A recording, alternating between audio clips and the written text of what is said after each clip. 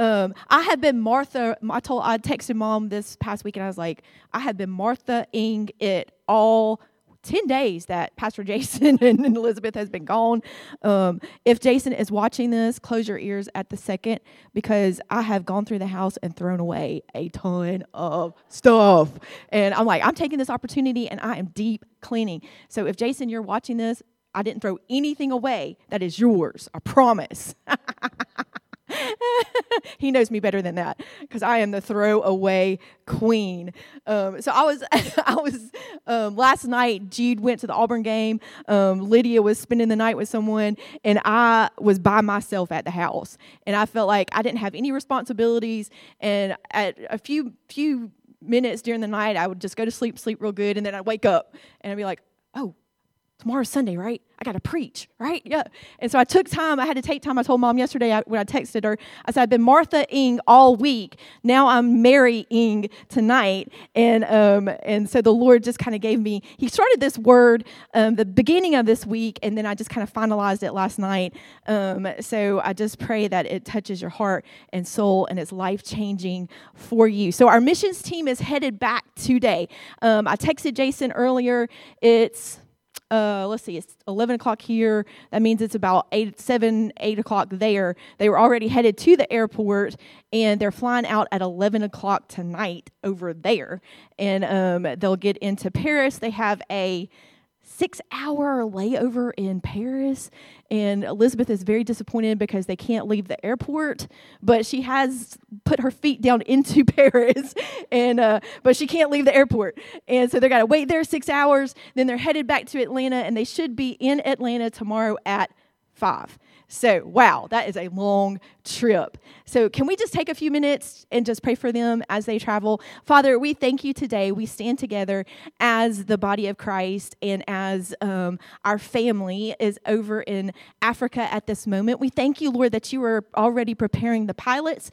You're already preparing the planes. You're already preparing the layovers. You're already preparing the land that they will land in. Lord, we thank you. You're preparing the airways. You are already prepared the landings. Lord, you've already prepared the weather. And Lord, we thank you that it is working together for all of their good. And so, Father, we thank you for protection. We thank you that you are with them. We thank you that everything will just go smoothly. And Lord, they get here home and they're able to drive home from Atlanta, have energy and be awake to be able to drive home and have a safe trip home. We thank you for the opportunity to be able to send people from Greenville, Alabama at Life Change Church all the way to Africa and be a part of the Great Commission. And so, Father, we thank you for this opportunity. We can't wait for them to get back and next week tell us everything that they got to experience. And so, Father, we thank you for this, and we agree together for safe protection, safe travels, and that angels would encamp around about them and keep them safe in Jesus' name.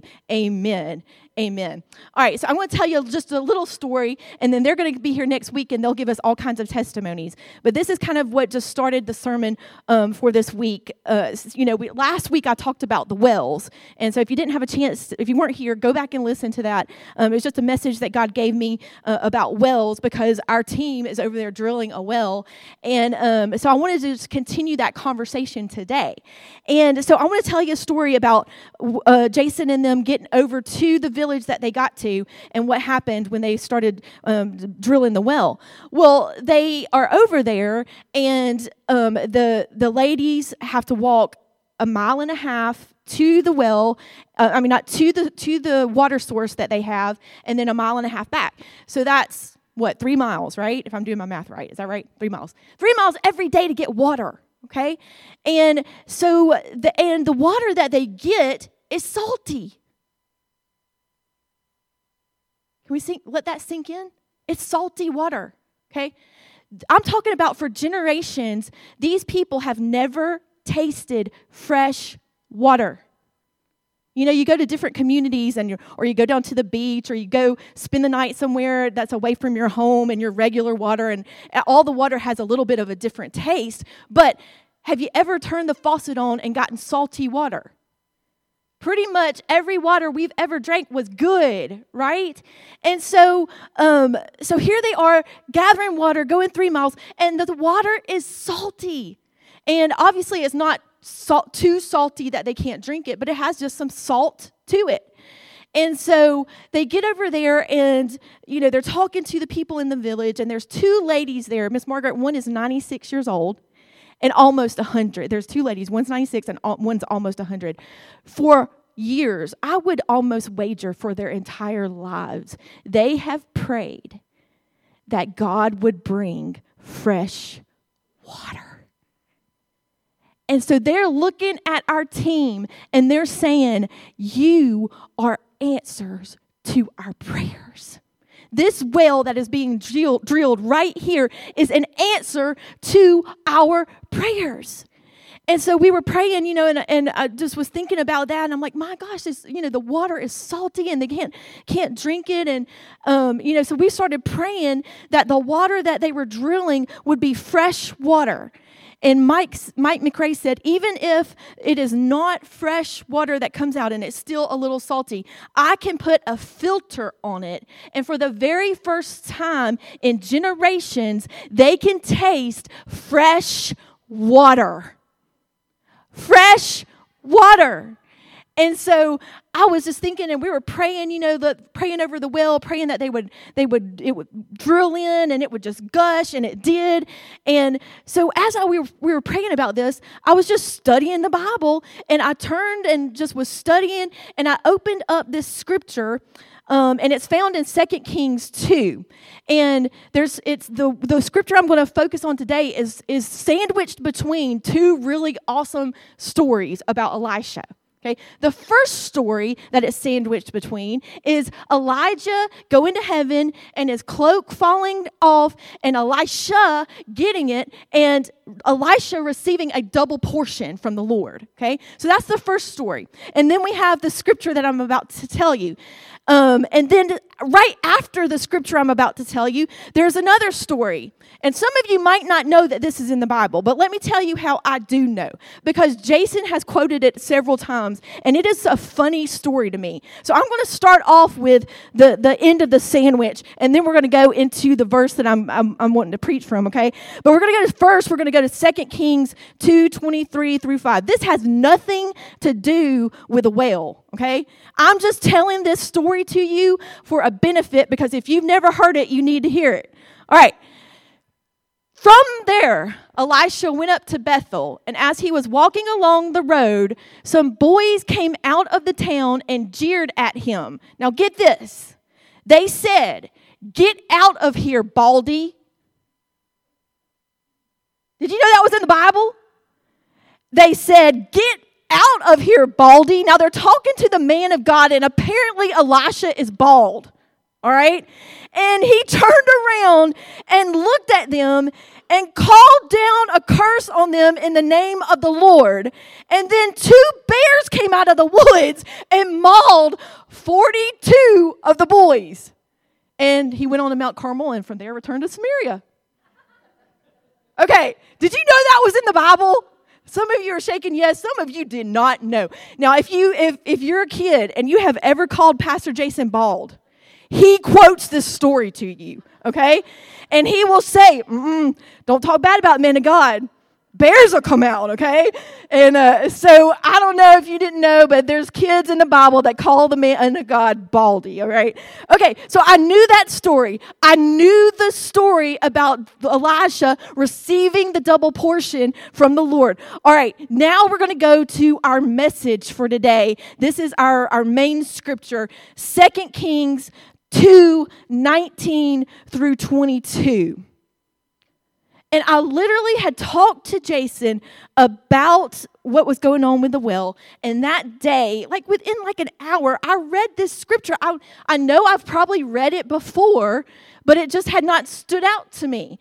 And so I read the scripture, and it says, "The people of the city said to Elisha, 'Look, our Lord, this town that we're living in right here, it's very well situated.'"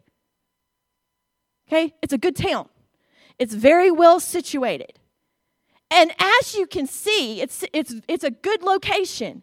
But the water is bad and the land is unproductive. Okay?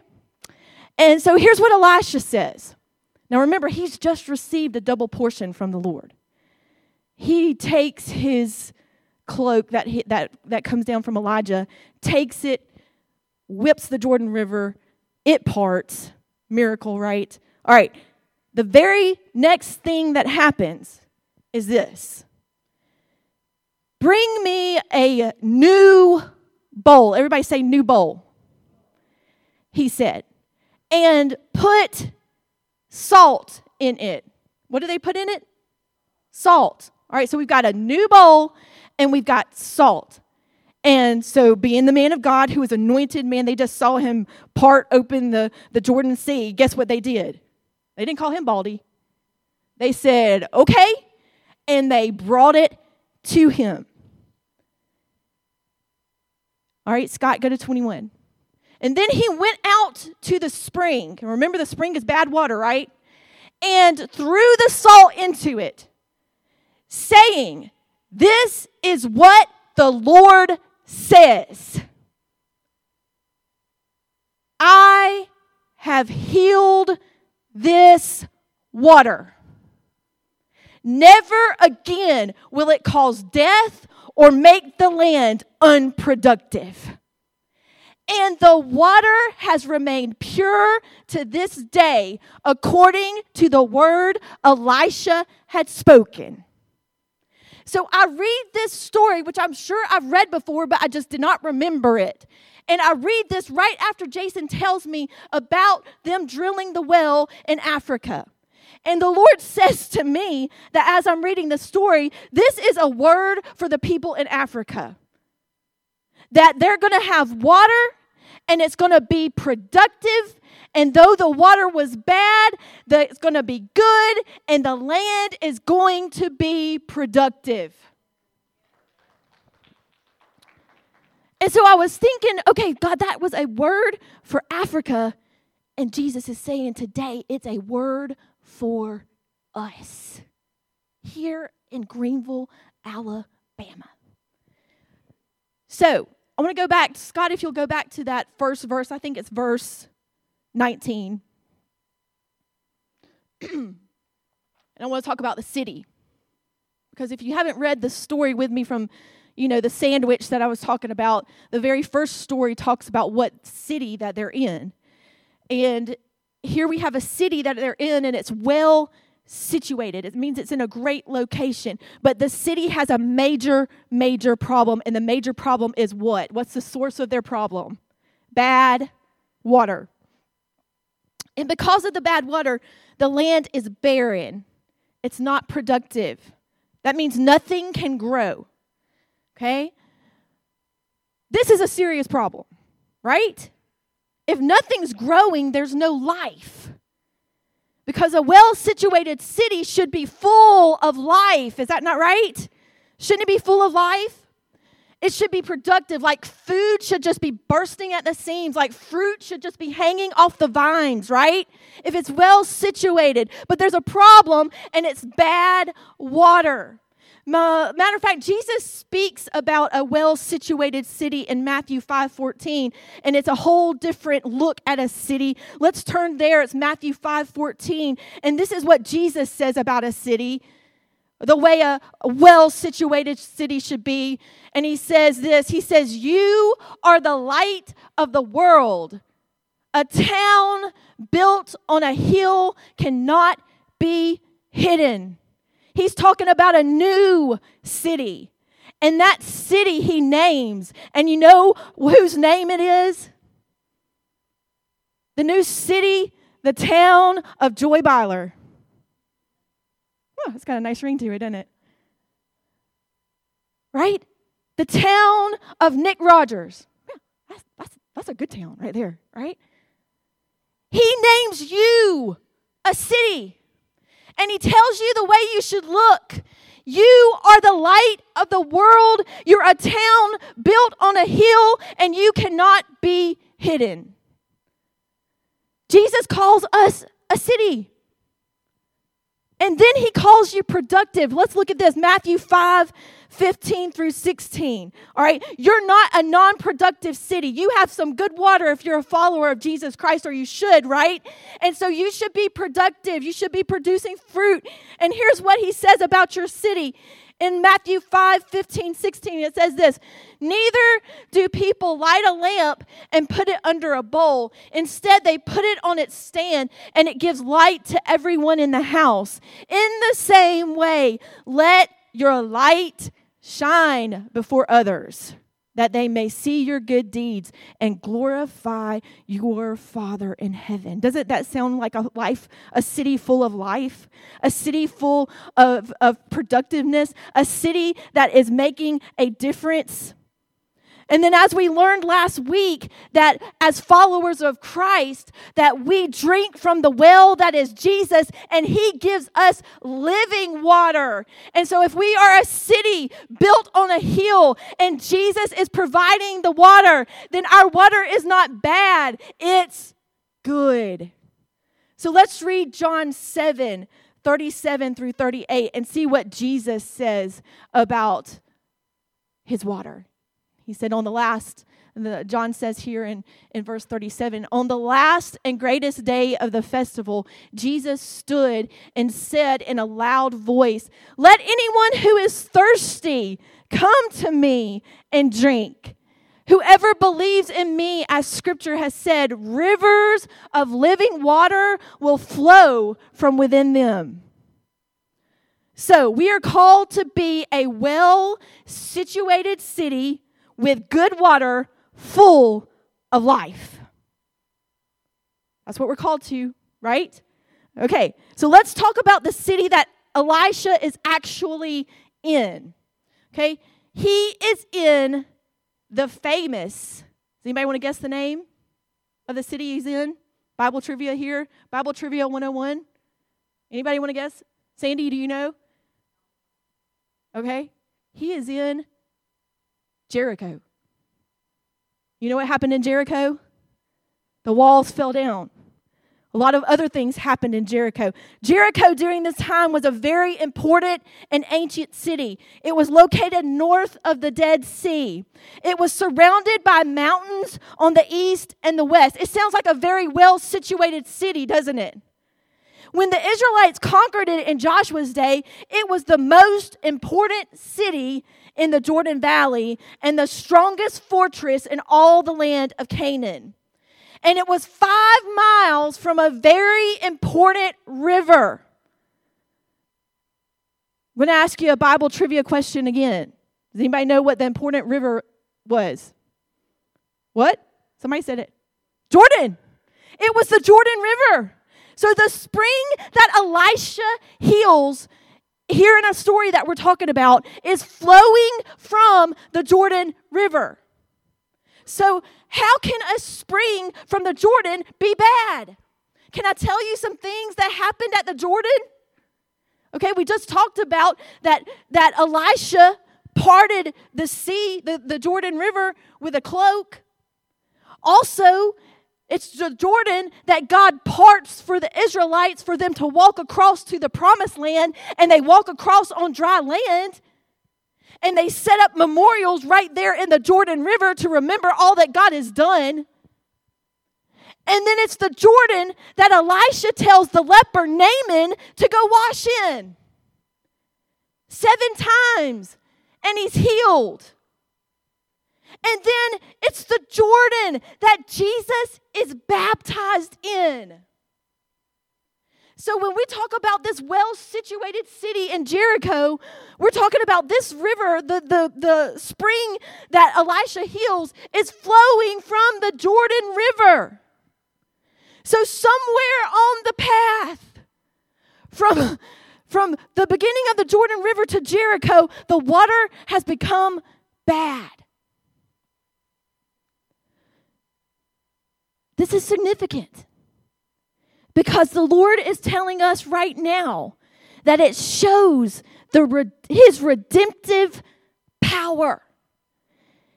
He's saying, I can take anything, a city that's not producing life, and make it alive.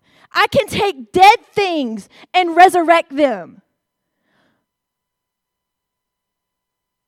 And I had 2 questions that the Lord just had me write down. And here they are. It says, are you feeling like you're barren and like nothing in your life can grow? And then he gave me this answer. Hold on. Because there's a man of God that is coming to visit your city. And he's bringing healing.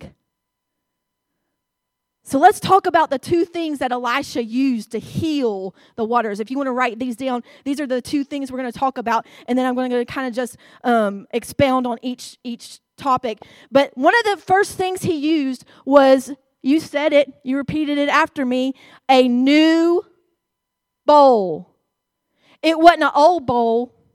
It wasn't grandma's antique. It wasn't the bowl that's all back up in the cabinet that has a chip in it. It wasn't one that you've used every Thanksgiving for 20, 30 years. It wasn't an old bowl. It was a new bowl. It had never been used. And I think that's very significant because God works in newness. And matter of fact, Jesus talks about a type of new bowl in 3 of the Gospels, Matthew, Mark, Luke. But I'm going to read Matthew's account, and this is Matthew 9:16 through 17. And we're going to read these 2 verses, and then we're going to talk about what Jesus is doing here. He starts off talking to the Pharisees in parable. Don't you love it when Jesus talks in parables?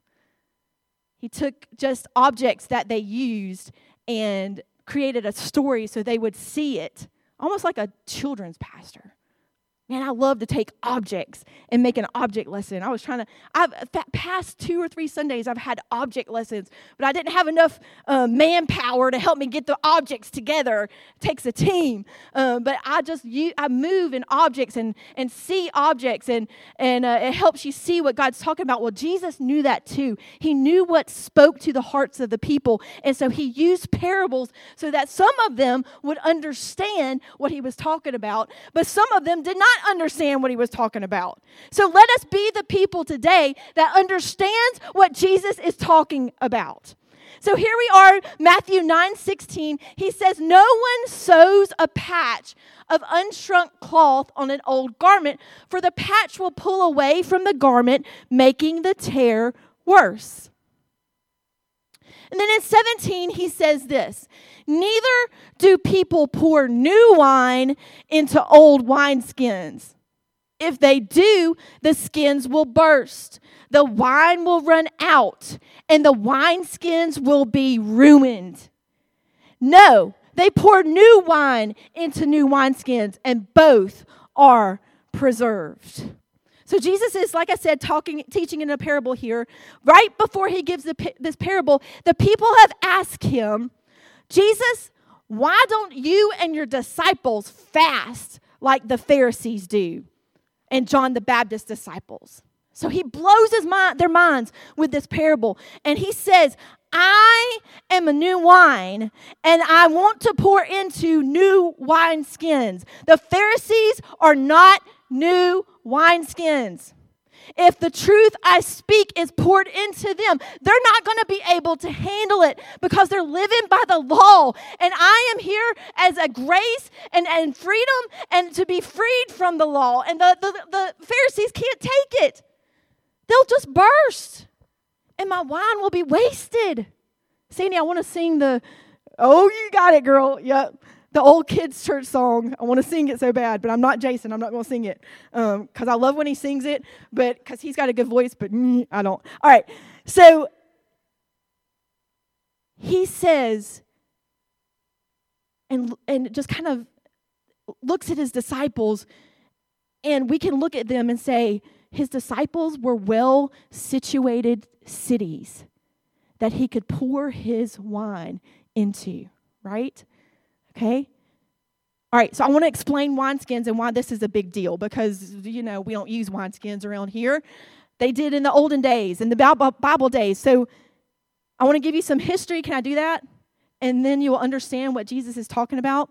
So the reason you couldn't put new wine in old wineskins was because once the wineskin had been stretched, it would lose elasticity. It would become, that was hard to say, elasticity. Hey, it's got city in it. That's cool. All right. It would become brittle and could not be used again. Oh, the city on the hill. Jesus wants you to be pliable. He wants things that have stretched you to make you new and not old and brittle. He wants to take the things that have made us brittle and he wants to make them new. So what the enemy meant for evil, God wants to turn around and use for good. He wants to bring a new bowl and heal our water today. So here's the process of making a new wineskin. All right, here's what it took. It took 2 pieces of leather, usually goat skin. And the people would sew them together, and the seams would be sealed with a resin. Usually the resin was from a pine or a juniper tree. All right, I'm getting real technical here, but trust me, it's going to get back to the Word of God. The way the resin was made was to be heated to a very high temperature until it became a black, sticky liquid.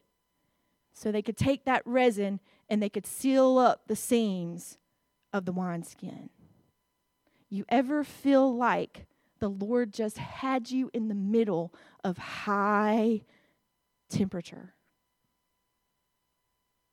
I've been in the middle of high temperature. And I'm not sure that I exactly became what God wanted me to become in the process. And so this morning, the Lord is wanting to teach us how to become new wineskins so that he can pour his new wine into us. And when he does, it's going to just stretch. You know, the stretching process cannot be, sometimes it's not fun, right? The different things that we've gone through in our lives, I can just kind of, I know what some of you guys have been through, but I can only speak personally what I've been through. And, dealing with loss is stretching. Dealing with sickness, man, it stretches. Dealing with disappointment, it's very stretching. And so what Jesus is saying today is, I want to make you a new wineskin. And whenever you're stretched and whenever the things that come against you and the world where the loss and the disappointments and all the things the world has to offer, when it comes against you and on top of you and stretches you, I want to give you a new wine so you can help understand that I am moving on your behalf and that I am with you always. That you're never left alone. It's his new wine that he's wanting to pour inside of you.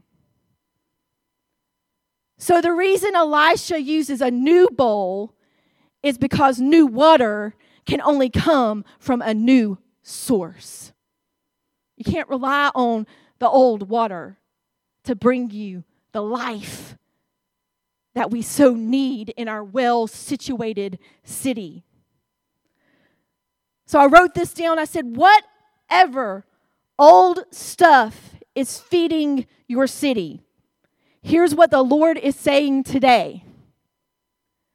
It is time for a new source. He says, I'm here to pour new wine in you. Is fear feeding your city? Because his new wine says that God has not given you a spirit of fear, but of power and of love and a sound mind. Is pride feeding your city? Because 2 Chronicles says this, if we humble ourselves and pray and seek God's face, he will heal our land. Is anxiety feeding your city? Because clearly, several times, Jesus specifically says, do not worry. Is your own self-sufficiency feeding your city? Because I want to tell you today, you are not sufficient enough. But He is. The Bible says that His grace is sufficient for me. So whenever you're feeling like you are not enough, God says, you don't have to do it. It's my grace, and it is sufficient. So the first thing that Elisha uses is a new bowl. And it's time to stop the wineskins from bursting and the wine running out. Here's a beautiful picture of what God does. Let's read Jeremiah 18, 1 through 6. This is beautiful. And this is the word that came to Jeremiah from the Lord. And he says to Jeremiah, he says, go down to the potter's house, and there I will give you my message. So you know what Jeremiah does? He goes down to the potter's house. You see how obedience and in Scripture, how obedience is so good for you and your relationship with the Lord? So I went down to the potter's house and I saw the potter. I saw him working at the wheel. You ever seen that? It is just the coolest thing. But the pot he was shaping from the clay was marred in his hands. So the potter formed it into another pot, shaping it as it seemed best to him. Sometimes in our lives, we look at the circumstances, we look at the different things that are going on in our lives, and we say, really, God? This is how you're shaping me? But it's whatever seems best to him. And then the word of the Lord came to me. He said, can I not do with you, Israel, as this potter does, declares the Lord? Like clay in the hand of the potter, so are you in my hand, Israel. He's saying, I want to make you into a new bowl. And it's the bowl that I want to form and fashion. And it's just exactly for you.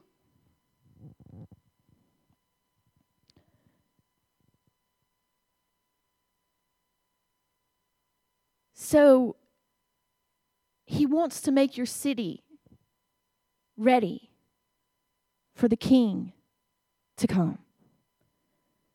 Jesus visits Jericho twice when he's on earth. And again, he brings healing to the city of Jericho. You know the stories. Blind Bartimaeus is healed and becomes productive. Zacchaeus is made new and salvation comes to his house. He wants to take the marred, the unproductive, the barren, the misshaped, the disappointments, the bitterness, the unforgiveness. He wants to take all of those things and he wants to shape you into the new bowl that he wants to make. And then he wants to pour inside of you his new wine. All right, so we've talked about the bowl. Now let's talk about the salt. Again, this is just a beautiful picture of what Jesus does. Scott, let's go to Matthew 5:13. You are the salt of the earth. So Jesus calls you a city, and he calls you the salt. But if the salt loses its saltiness, how can it be made salty again? It's no longer good for anything except to be thrown out and trampled underfoot. So here's some things that salt does, and you want to write this down, okay? Salt purifies. It's a cleanser. I should have got Holland and Jason's advice on this, but what it does for a wound, if I'm wrong about this, you guys tell me. This is just Google Doc right here. I'm just Dr. Googling it, okay? So don't you Dr. Google, right? We don't Dr. Google. Google Doctor, he don't know what he's talking about, okay? He'll feed you some lies. All right. That was just a little commercial break. All right. So here's what salt can do. It can help heal a wound.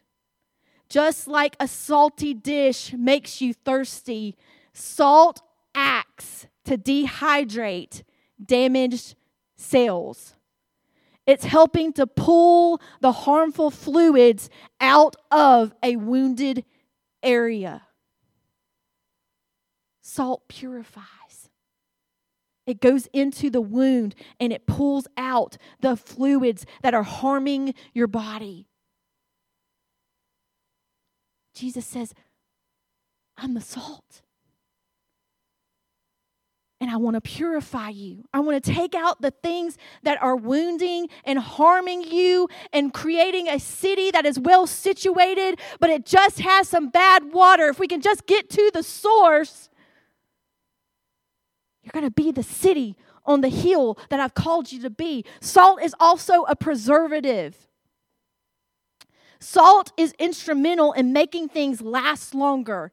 It sustains life. It symbolizes faithfulness. It also makes things taste good. But do you know it's not actually the salt that you're tasting? There's a chemistry in it. We think salt adds flavor to food, but actually what is happening is chemistry.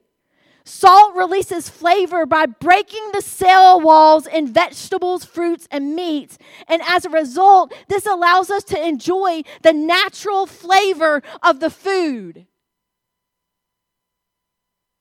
It just tastes so good. Have you ever had something that was not salty enough or too salty?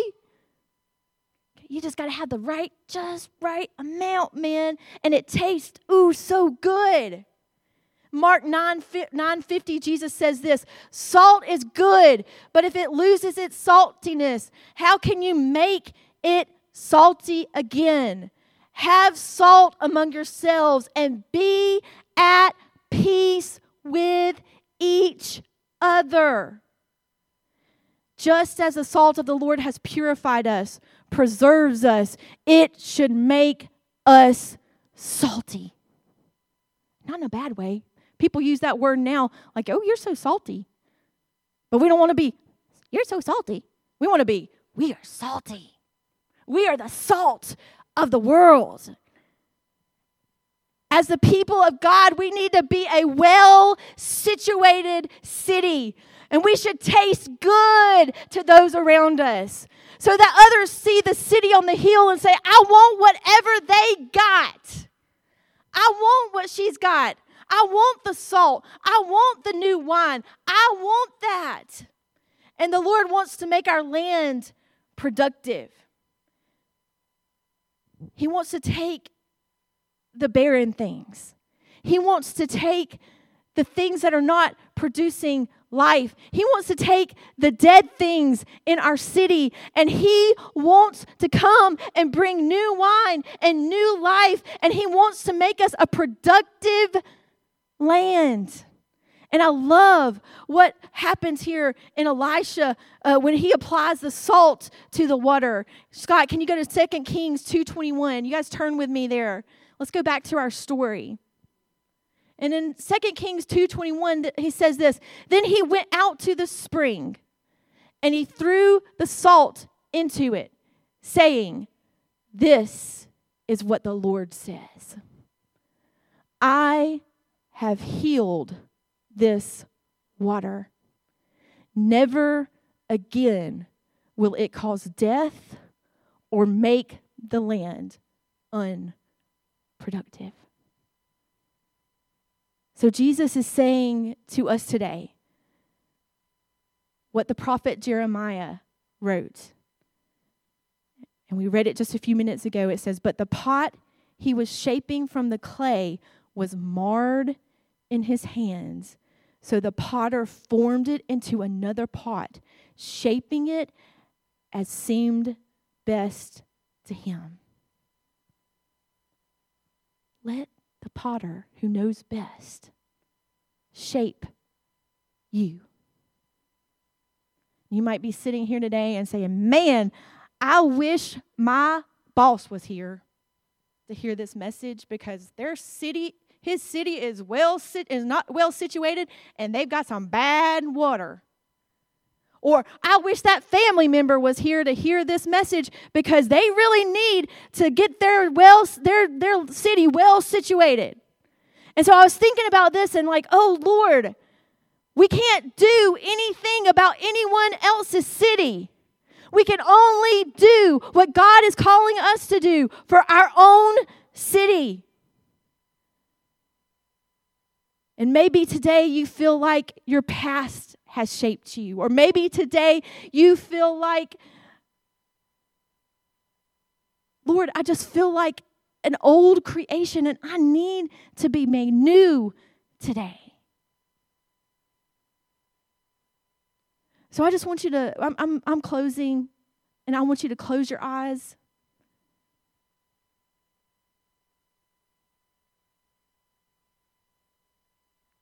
And Lord, we just thank you that your word is alive and it's active and it's sharper than any two-edged sword. And so, Lord, today, maybe whenever we were talking about the scripture about the wineskins, and I was explaining the process of the old wineskins, and the word brittle just stood out to me. Maybe the things that have happened in your life or the circumstances revolving around your past or whatever it is this morning that is just making you feel brittle today. God says, I want to heal your land. I want to bring healing to your city.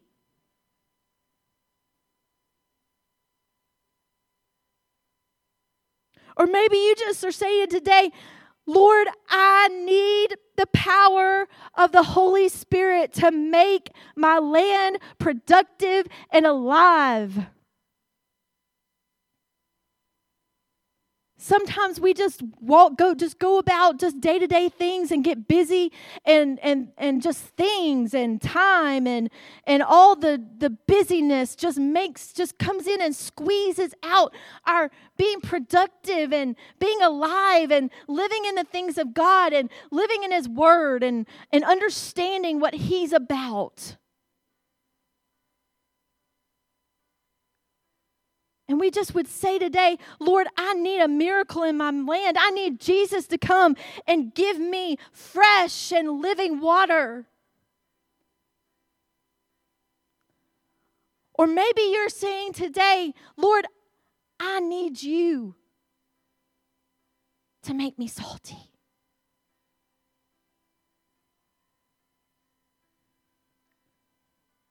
Lord, I am not a city on a hill. My light is not shining. My saltiness is not making others want to pursue you and ask, what's different about me that I'm living in peace and living in joy and living with no fear? And Lord, we just want to taste good so that others will see and know you, God, and bring glory to you, Jesus, and the light will shine on their darkness, and they would see the light of Jesus.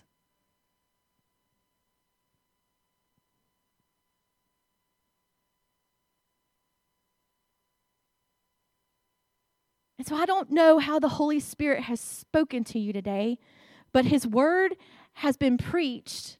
And He always speaks through His word.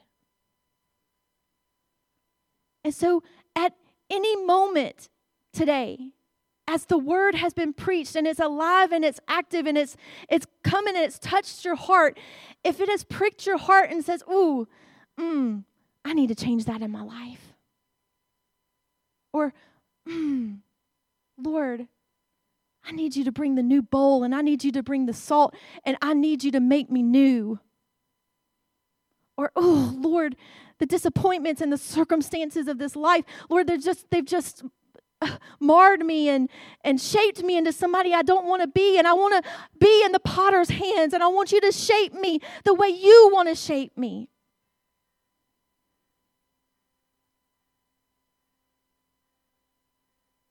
This is how he says to do it. Is you just submit and you surrender.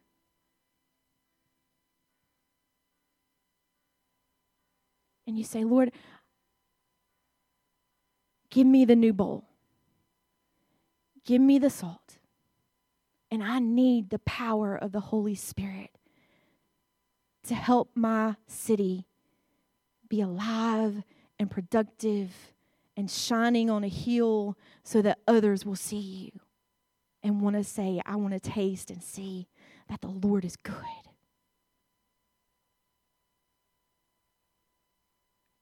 So this morning, the way I'm going to do the altar call is if the Holy Spirit has spoken to you and just wants you to submit and to surrender and just whatever he needs to come and do a work in your city this morning. And you just say, I need you, Lord. I need you to come and I need you to work on my city. Bring the new bowl, bring the salt. If that's you today, I just want you to raise your hand. I see that hand. I see that hand. I see those hands.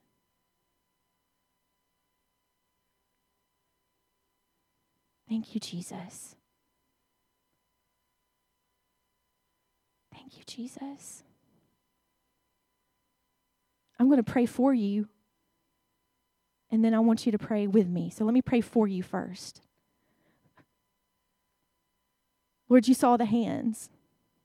I said, I want to submit and surrender. Man, as where I was reading about the prophets who just obeyed and the people who just obeyed whenever the Lord speaks, then Lord, you can come and then you can do something. And so this morning I'm thankful and Lord, I'm honored to pray for those who quickly raise their hands and says, that's me. I want to submit. I want to surrender to the will of God today. I want him to come. I want him to bring a new bowl. I want him to bring the salt. I want him to bring it. I want him to purify me. I want him to preserve me. I want him to help me to taste good to others. So this morning, Lord, you come and you do the work.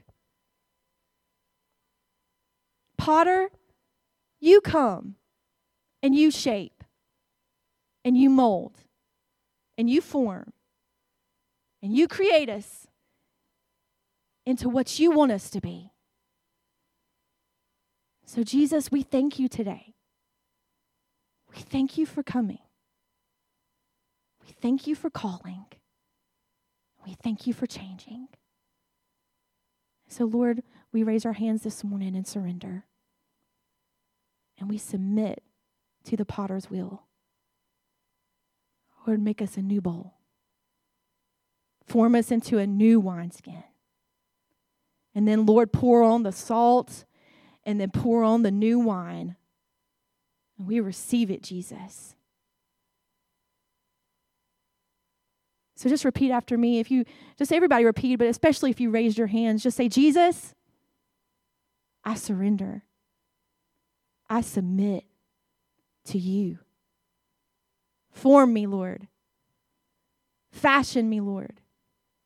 Shape me, Lord, into a vessel that is used by the Holy Spirit. Make me salty. Bring the new bowl. Bring the new wine and fill me up. In Jesus' name, amen, amen, amen. I'm just going to open the altars up. The music's going to play. If you would like to come and be prayed for or just kneel before the Lord in submission and surrender this morning, the altars are open. If you're not, if that's not Lord calling you to do that today, then you're dismissed. Have an awesome week. Come back next week. We're so excited to see our missions team and what all they're going to be able to testify about. Be praying for them as they travel today and tomorrow, and then we'll see you back next week. I love you guys. Have a blessed week in Jesus' name. Amen.